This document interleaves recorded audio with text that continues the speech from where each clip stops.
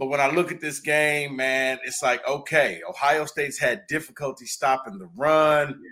Michigan can run the ball well. So it seems like advantage Michigan, except for Michigan stalls in the red zone and kicks field goals, and you cannot beat Ohio State kicking field goals. So then I'm thinking, okay, advantage Ohio State. That's why I said I don't know. I mean, maybe this is the game that we finally see the full potential of JJ McCarthy, because I got to be honest with you, Howard, I haven't been that impressed because I haven't seen anything that Cade McNamara did not do that JJ has done. It's like, I mean, I know Cade is now hurt, but it was like, did we really need to make the switch? Because I don't see that big of a difference here. Like, you literally bought a house across the street. You know what? And I think that's what's so interesting and fascinating about this game coming into it, right? Is the flaws and so many of the things that you really want to see from the opposing team. I mean, you look at Hayden, the freshman running back for Ohio State. Yeah. Man, he is really dynamic. And you look at the numbers, he's run inside the tackles more than the other two and really had more success running inside the tackle. But I also...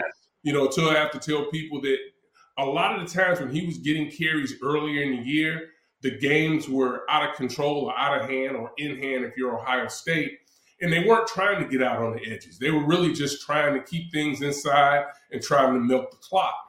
But last week, in the second half, he really had come on and shown a lot. And I think, quite frankly, he could walk away from this game. If Ohio State wins, he could walk out of this game being a national name now for Ohio State as far as a player you have to watch.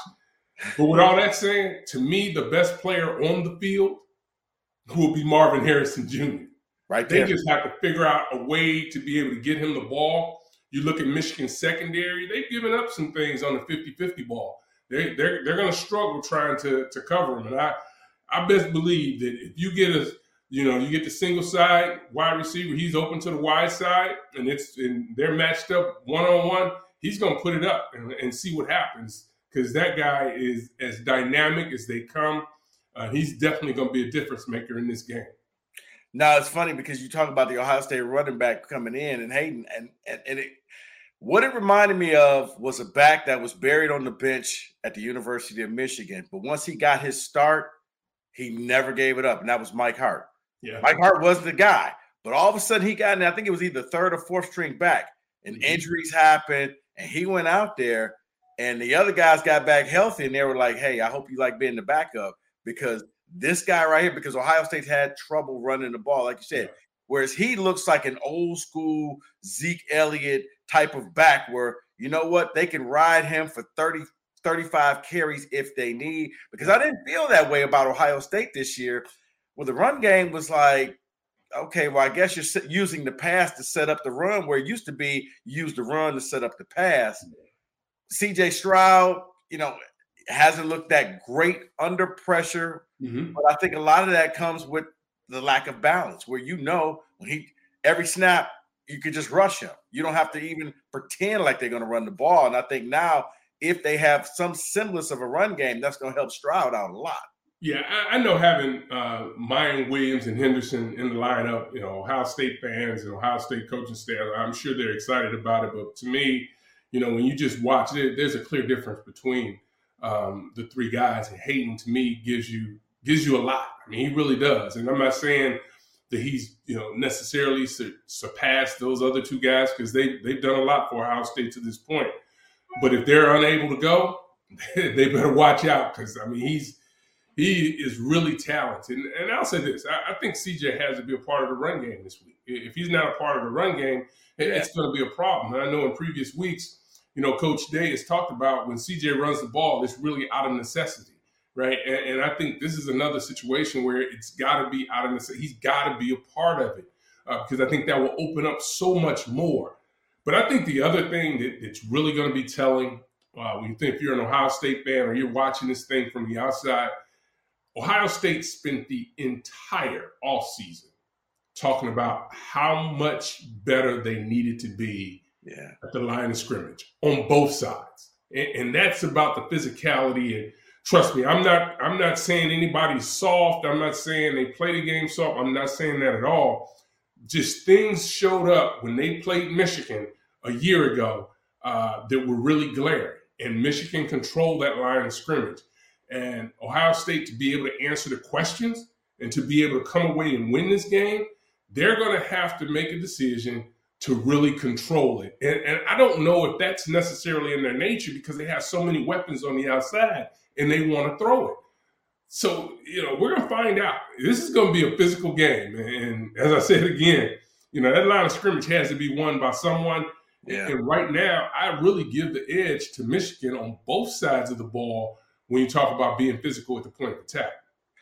I do, but number 44, who I'll probably butcher his name on Ohio State, man, if he can give you a performance like he did against Penn State, where he was just everything and all that, he showed that he was a top pick coming out of he was the number one player coming out of high school. Mm-hmm. That would be a difference maker. Howard, the thing is, when I look at this game, I can't call the winner right now. I just think that I don't think it's going to be as close as people think. I think it's going to be somebody's going to win this thing big, and it's going to be rather, like you said, if Michigan can control the line of scrimmages similar to what they did last year and make Ohio State play catch up and force C.J. Stroud into making mistakes, I can see Michigan running away with this. On the flip side, I can see Ohio State coming in there, Michigan, because my magical number is 3. If Jake Moody has to kick more than 3 field goals, Michigan can't win this game. Yeah. Because I will always say, you can't beat the Alabamas and you can't beat the top teams in the nation kicking field goals. Now, they can kick field goals amongst each other. Alabama and Georgia can't because they're even. But when you're playing them and you get a shot, man, if you're Jim Harbaugh, if you're Ryan Day, especially if you're Harbaugh, you may have to go for it on 4th down because that's what I think that's where Ohio State lost last year. They ended up kicking field goals early, and they never could catch back up, Howard. Yeah, and that's one of the things that happens, right? They've got to really ultimately be able to execute, right? And you look at from the Michigan side, what do they have to do? They have to hit those 50-50 balls or rather those explosive plays down the field. They've got to make some of those, and they've been missing way too often on them. And JJ's going to have to make plays outside of the pocket.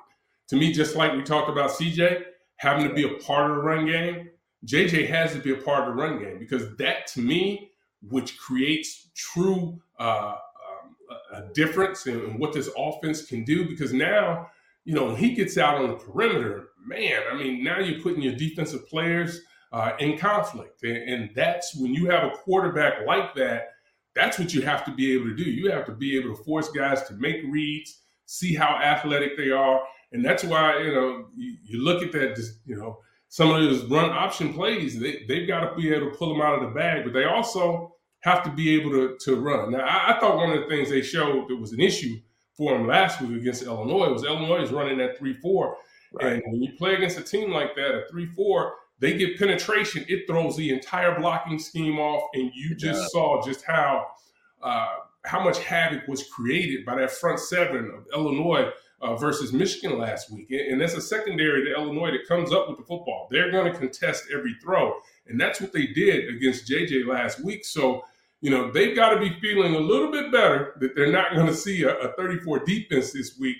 But at the end of the day, they've got some guys over there. If Zach Harrison decides he wants to have another big week, I mean, they got some dudes over there that they're going to have to block. But this is you're right. And Howard,